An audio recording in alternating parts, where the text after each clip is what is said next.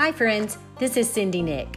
One of my favorite pastimes is walking and talking with Jesus each day in my beautiful historical neighborhood and sharing my thoughts and experiences with my friends and followers. I hope that you'll enjoy listening to my personal reflections as you walk and sharing them with others along the way. Ephesians 5:2 reminds us to walk in love as Christ loved us and gave himself up for us, a fragrant offering and sacrifice to God.